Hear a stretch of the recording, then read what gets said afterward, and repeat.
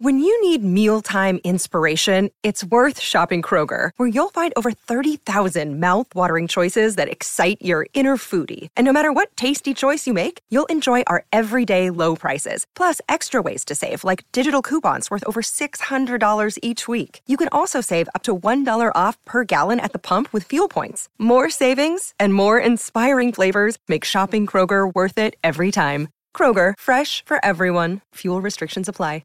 6:30 CHED Inside Sports with Reed Wilkins. Weekdays at 6 on 6:30 CHED.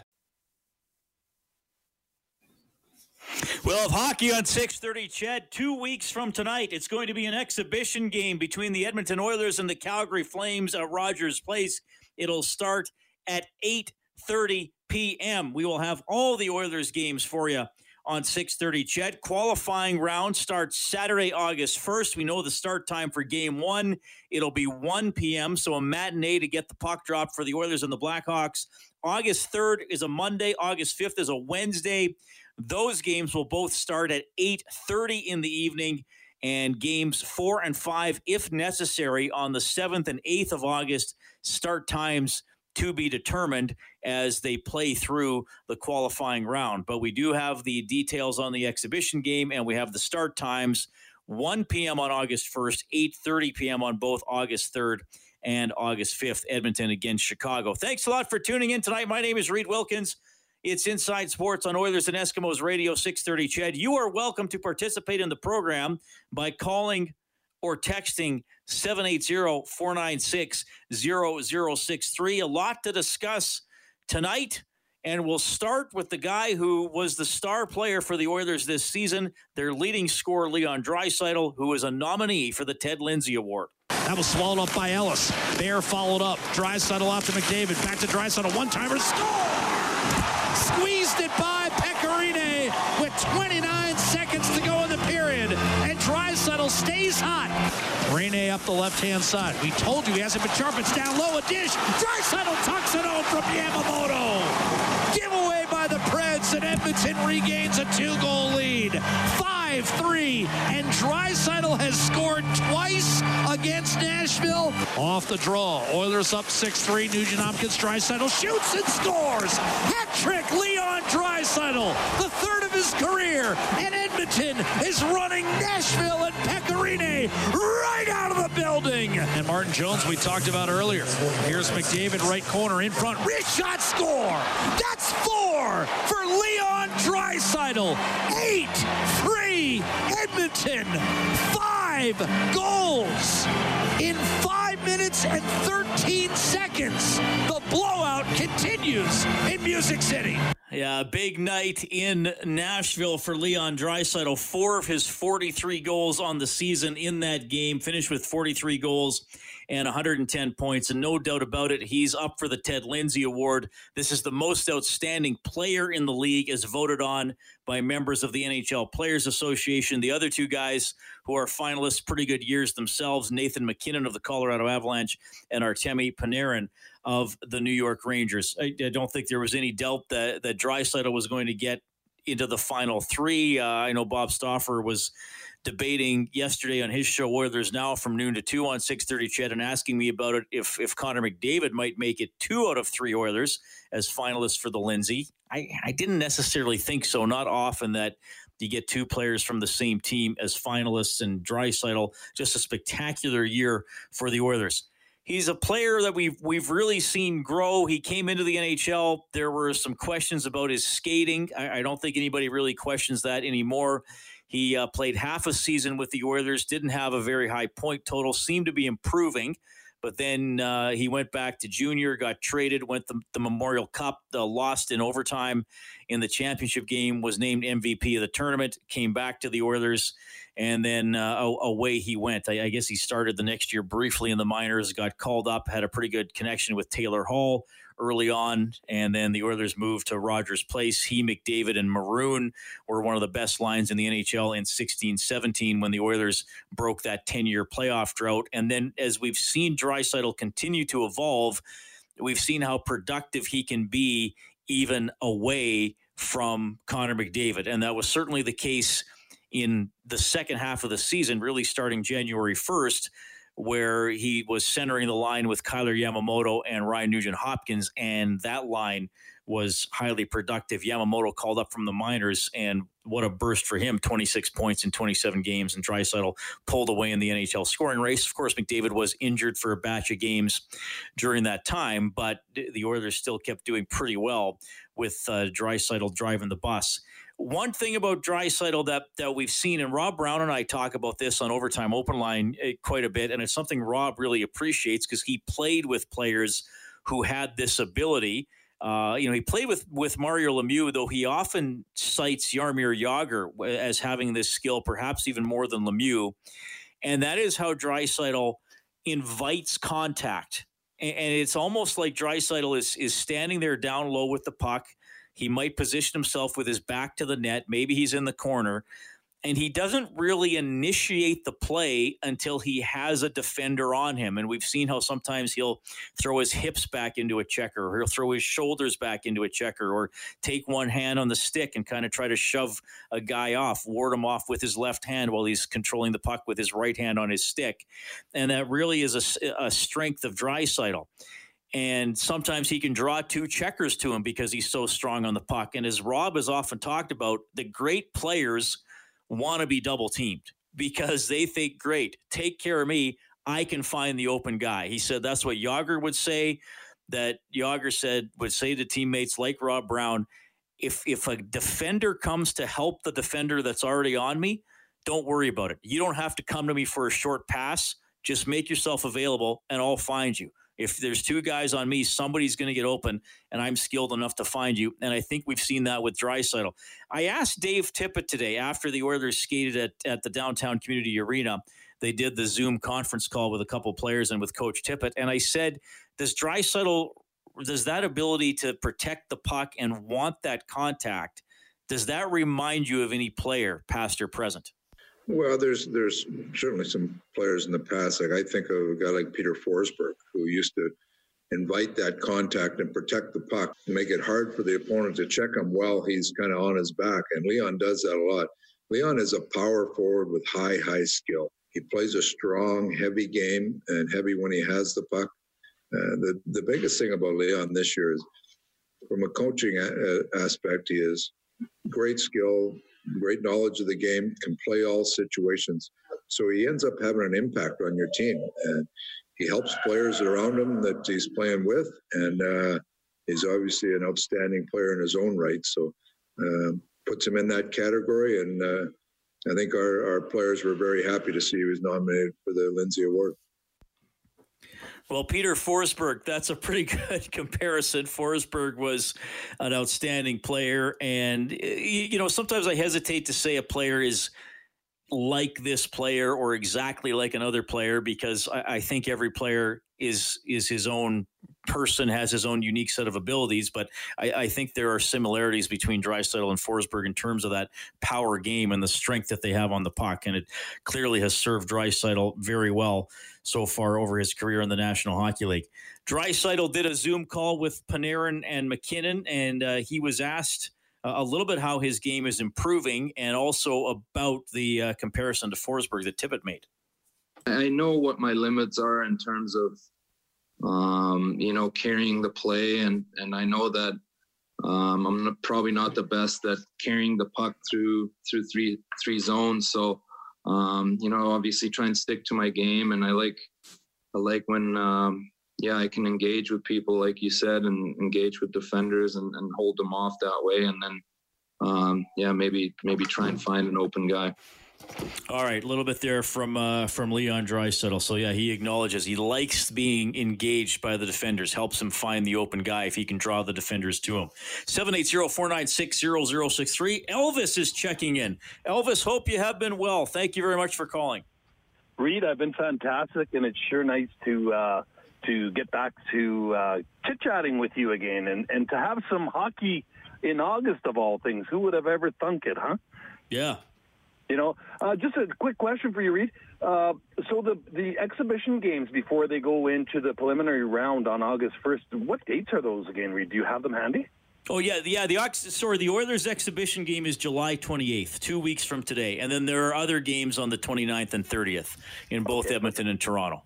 Perfect. So every team's doing one exhibition game. Oh, that's it. One. Hey, okay. That's awesome. Yes, just one. Edmonton's is against Calgary. I hope I mentioned that. And then, for sure. And so, yeah, there'll be games at both Rogers Place and in Toronto on the 28th, 29th, and 30th. And then the qualifying round starts August 1st, and the Oilers play on August 1st. Okay. That's fantastic. So just another question for you. Corey Crawford, I know they're not mentioning much, and I'm not trying to ask you to have a crystal ball, but you have way more in touch contact than a lot of people do out there, and I know you have your insiders and different folks. What are you thinking? Do you think it's an injury, or do you think he'll play, or if you had to guess?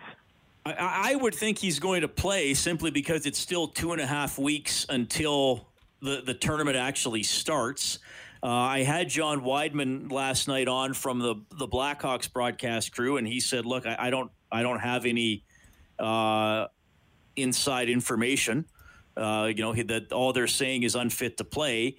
Look, if he has COVID, he should be recovered by then, right? And if I guess if he possibly has something else, then maybe he's not going to be in the play. I mean, I know some Chicago media players or media reporters have speculated that this could be some sort of an injury that's going to keep Crawford out of the lineup.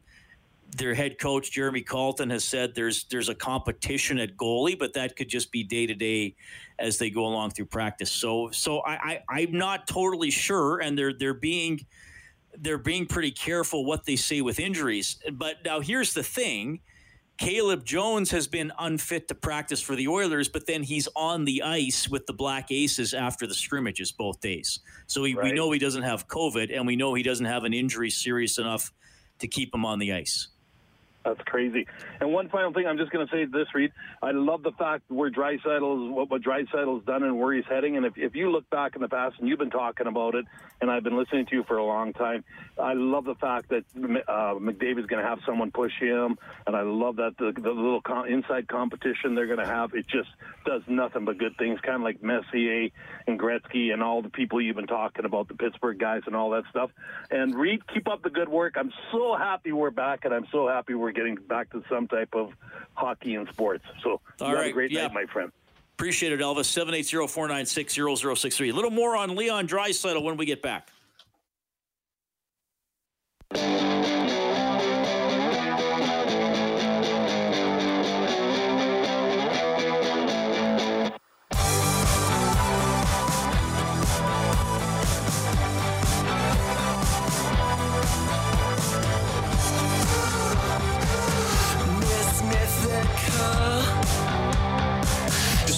Tweet here that Mark Lazarus put out earlier today. He covers the Chicago Blackhawks for The Athletic.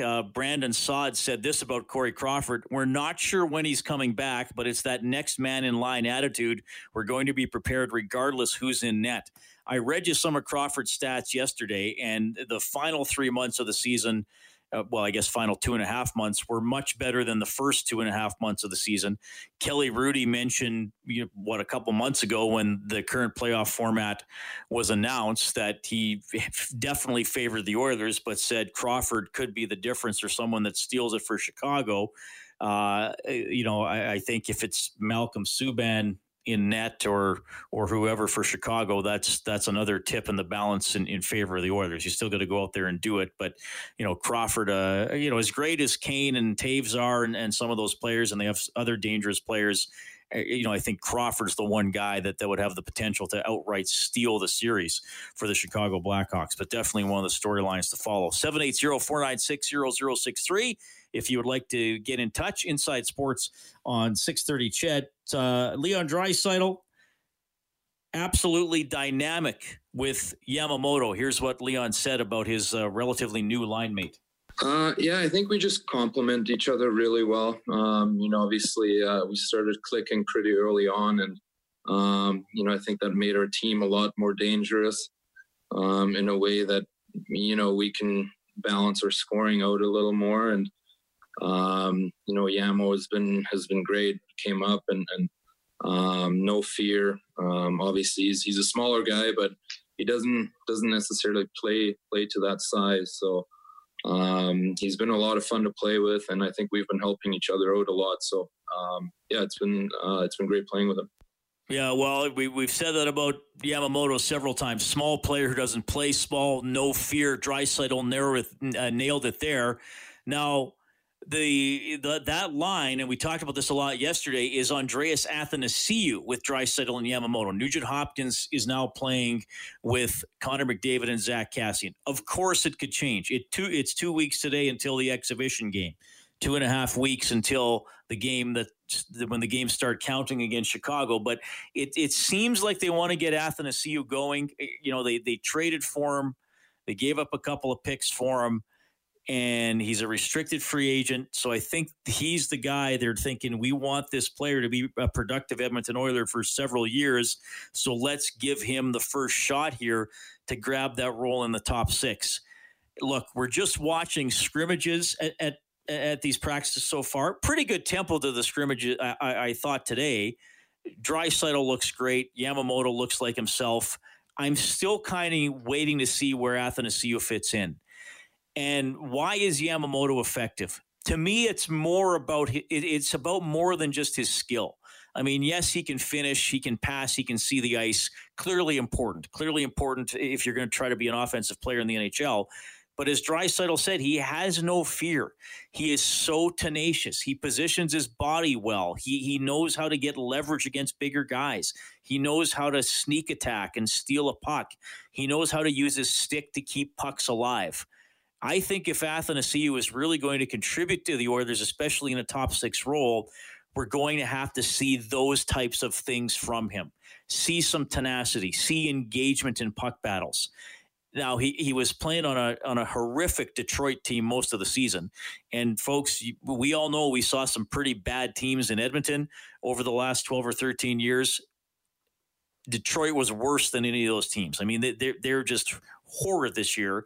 So, you don't always get the most out of players and that extra bit of jam that you're going to need in the postseason. Hopefully that can bring it out of Double-A. Hopefully playing on that line can bring it out of Double-A. Just from the limited things I saw from him in drills today and in the scrimmage, I think that's where he's not quite on that same level as Draisaitl as Yamamoto. He has the speed. He finished a nice pass from Draisaitl on a rush during a drill today, but he has to be completely involved and completely committed to the puck battles and the second chances, because those types of things were so huge to Draisaitl, Yamamoto, and Nugent Hopkins getting to showcase their skill because they were just so good at keeping pucks alive.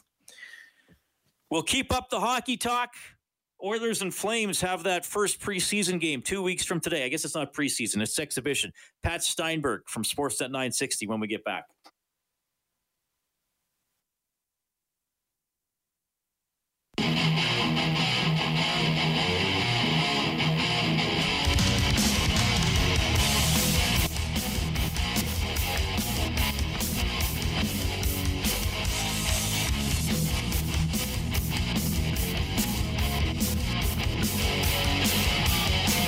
What's this one, Kellen? This is a song called Impulse from the band Heretic. And who's requesting this one? From Avenger. I wonder if his first name's Dodge. Avenger. All right. You can text any songs you would like to hear coming back from commercial break to 780-496-0063. We prefer guitar rock with no naughty language near the beginning of the song, though Kellen does check them. 780-496-0063. That is Avenger. I picture Captain America sending that text. That sounds like something that would be on his playlist. Yes, is indeed an Avenger. I don't know. That might be a little heavy for old Steve Rogers. Well, you never know. He was born in the 20s or 30s or whatever the timing would work out to be. We will have a live hockey game for you 2 weeks from tonight. Oilers and Flames. It'll be an exhibition game leading into the qualifying round, the restart of the NHL season, and we have the game times for the first 3 games of the Oilers and the Blackhawks. Saturday, August 1st, 1 p.m. August 3rd and August 5th, 8:30 p.m. If games 4 and 5 are necessary, the start times will be announced at a later date. The Calgary Flames will be tuning up to play the Winnipeg Jets in the qualifying round in a good old Smythe Division matchup. To discuss that and who knows what else from the Flames radio network, Sportsnet 960 in Calgary, it is my good friend Pat Steinberg. Pat, how are you doing, buddy? I'm good. Can I get a request in, or is it only for listeners in the Edmonton area? Yes, you can request a song. I don't know if it counts on Guitar Rock, but I was hoping to hear I Touch Myself by the Divinyls. It's a great song. Okay, noted. Thanks for that, Pat. That's really good. No, it's a good. When I used to be a DJ, that always filled the dance floor. I thought it would be a good song. Yeah, that's the theme of how you've been spending the pandemic, I think. I can't confirm nor deny. You cannot confirm nor deny. I love that. I love that statement. That's a great answer. All right, let's dive in. First of all, Travis Hamonic. Now here in Edmonton, we have had Mike Green opt out. Dave Tippett has said he wasn't overly surprised. Tell us a little bit about the Hamonic situation. First of all, from I know we don't know the full personal story, but from what the Flames have said publicly about it, and then the follow-up to that obviously is, how does that affect their defense and their lineup? Well, it's funny that Dave Tippett said he wasn't overly surprised by Mike Green opting out, because General Manager Brad Treliving of the Flames said essentially the same thing. It didn't come as a huge surprise that the Travis decided to opt out. He was the first NHL player to exercise their right, and I think it's important to underline the word right. I know there have been some who have been critical of players who have decided not to rejoin their teams for this restart. I'm not one of them. I don't think there should be criticism.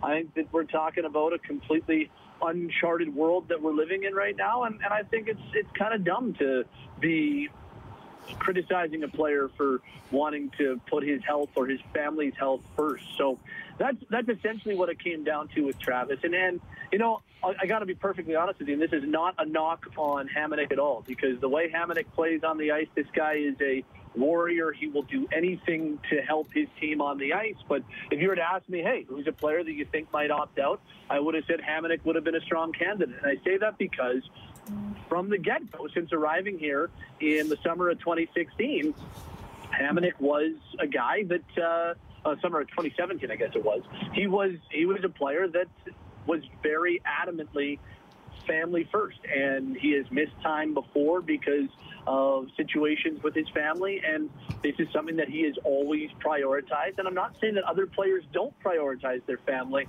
I'm just saying that that's something that Hamonic has always been very vocal about and consistent with in terms of his messaging. And the big reason why he missed time last season, he missed a couple of games, was because his young daughter had a respiratory issue that was very scary for the family at the time.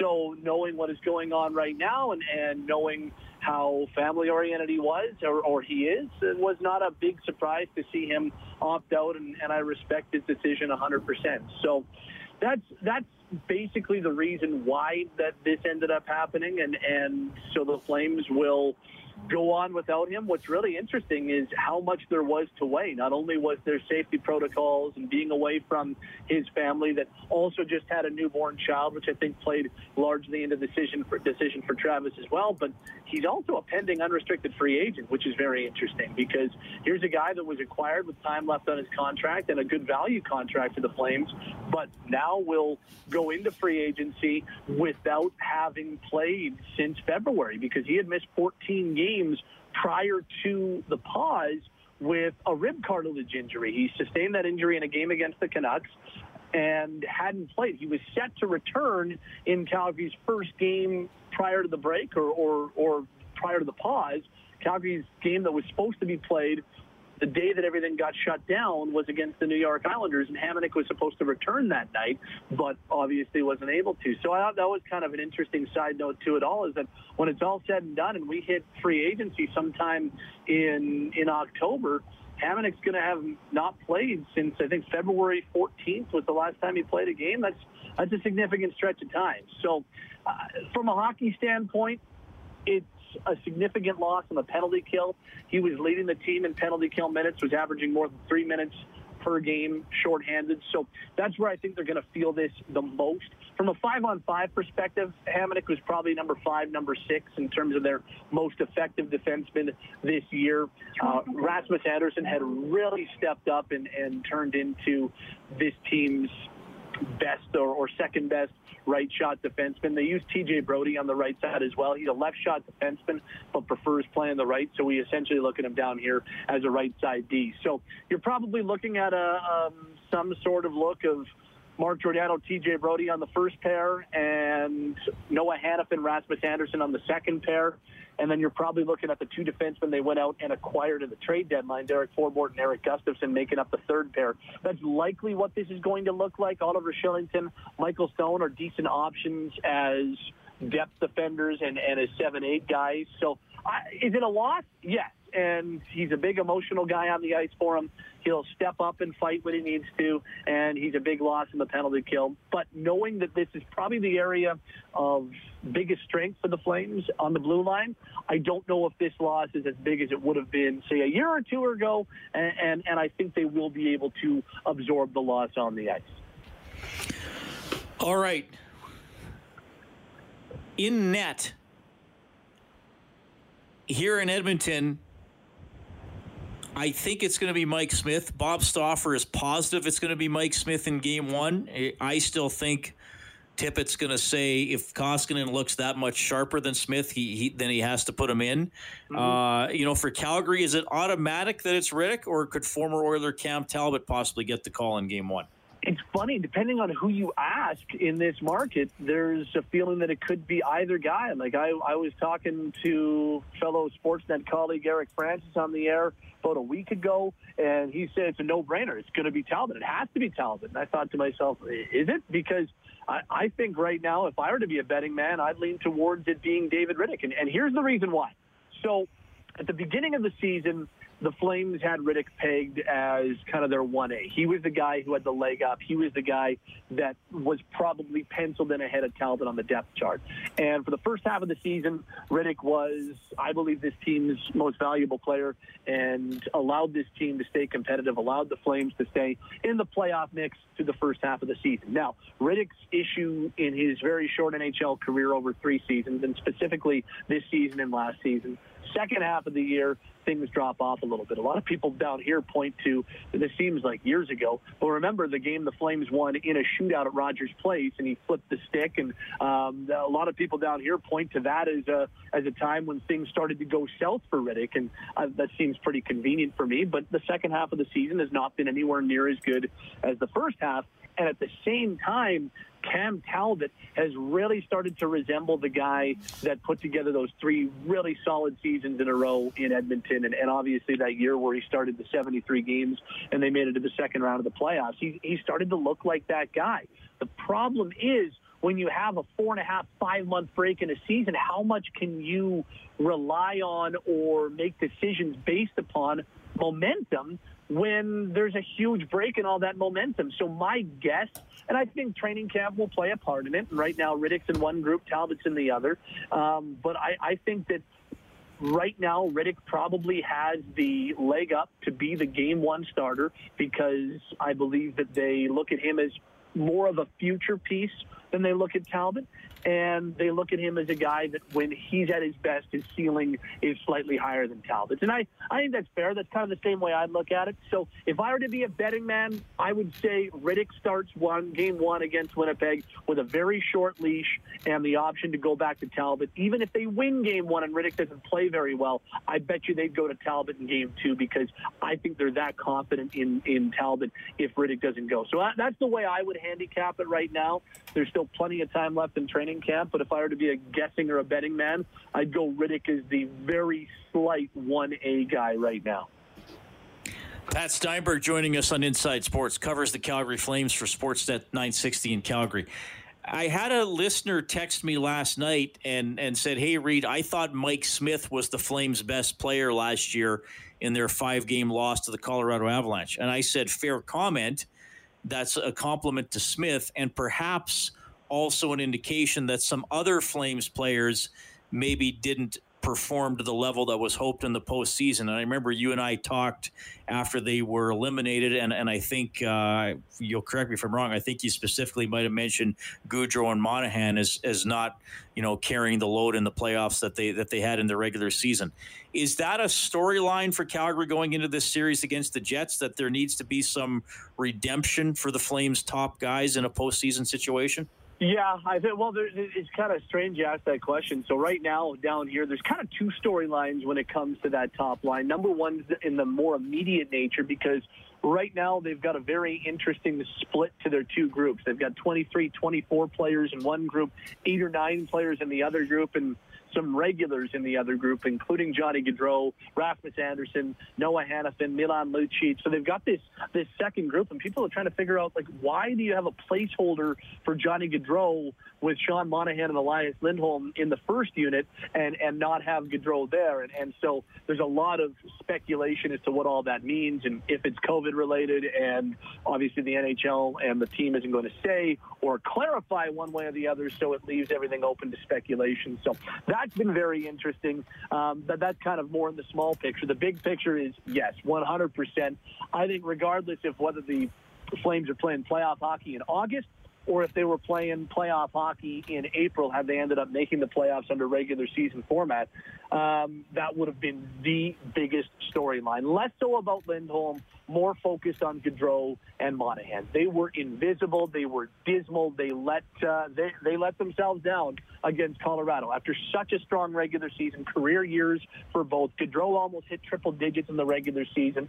Not only did they disappear in their 5-game loss to Colorado last year, they were outclassed and embarrassed by McKinnon, Rantanen, and Landeskog and the Avalanche top forwards. And what made that even more obvious was that McKinnon went head-to-head with Monahan all series long. Whenever at home, Bednar hard matched it, and on the road, he would go on the fly to try and get McKinnon's line out against the Monahan line as much as they could. And it showed, and that line got absolutely owned by McKinnon's group.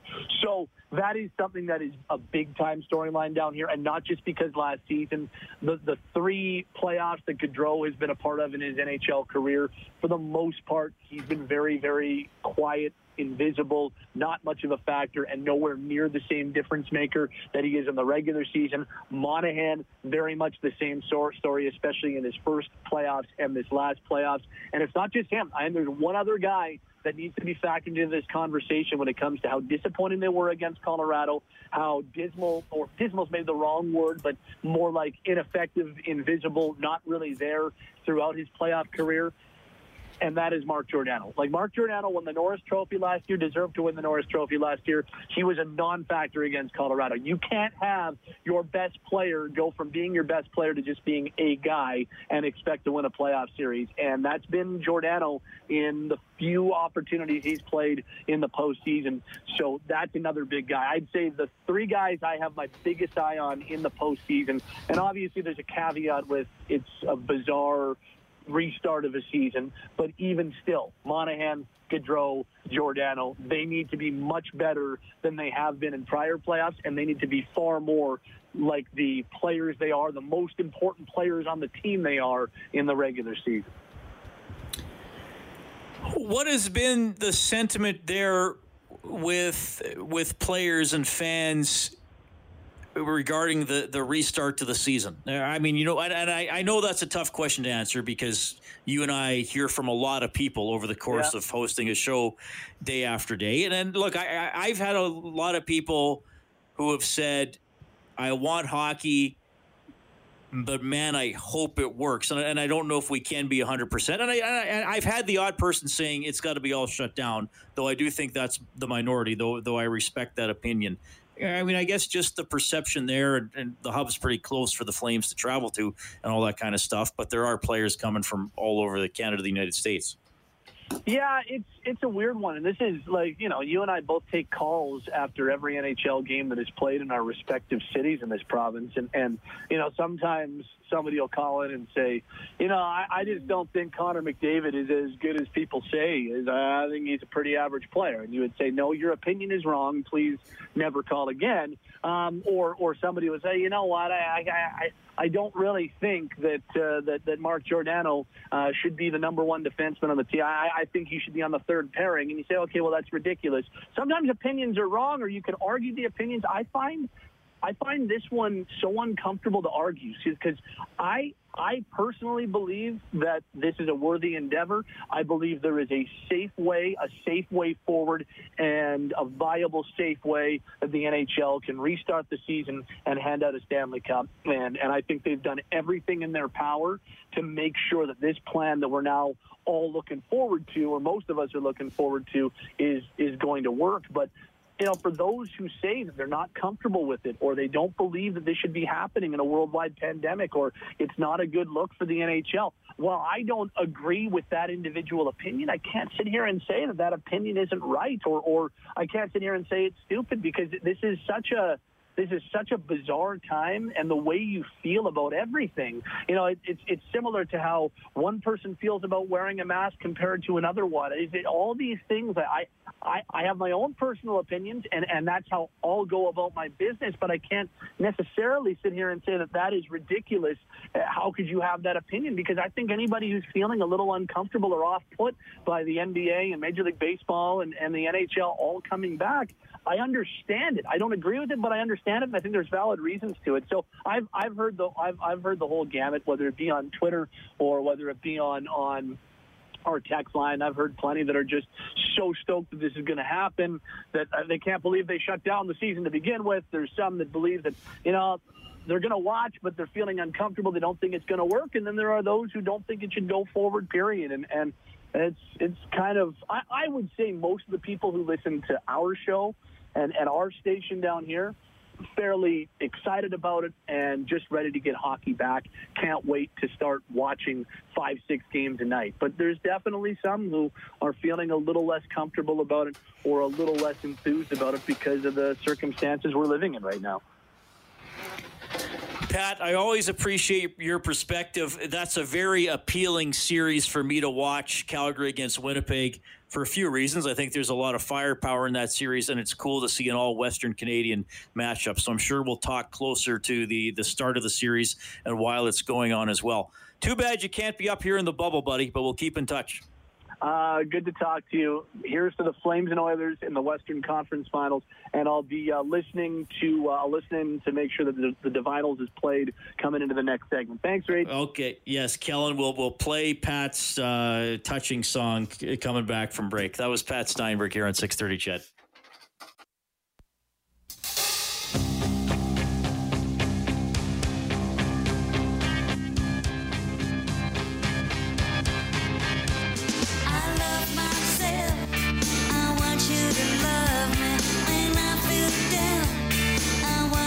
Maybe this should be the Oilers' new goal song, since we're all going to be watching the games alone at home. Thanks a lot for tuning in tonight. It's Inside Sports with Oilers and Eskimos Radio, 630 Ched. By request, Pat Steinberg from Sportsnet 960 in Calgary. If you have a more rock and roll request for a song coming back from break, please text it to 780-496-0063. Leon Draisaitl, finalist for the Ted Lindsay Award. That is the most outstanding player in the National Hockey League, is voted on by members of the Players Association. Nathan McKinnon and Artemi Panarin are the other two finalists. We have some games scheduled. 2 weeks from tonight, exhibition game, Oilers and Flames at 8:30. The August 1st opener against the Chicago Blackhawks is a 1 p.m. start. And we have every Oilers game for you right here on 630 Ched. Get more on globalnews.ca, 630ched.com. An anniversary of an amazing football record is today. You will hear from the man who set the record when we get back. 630 Ched Inside Sports with Reed Wilkins. Weekdays at 6 on 630 Ched.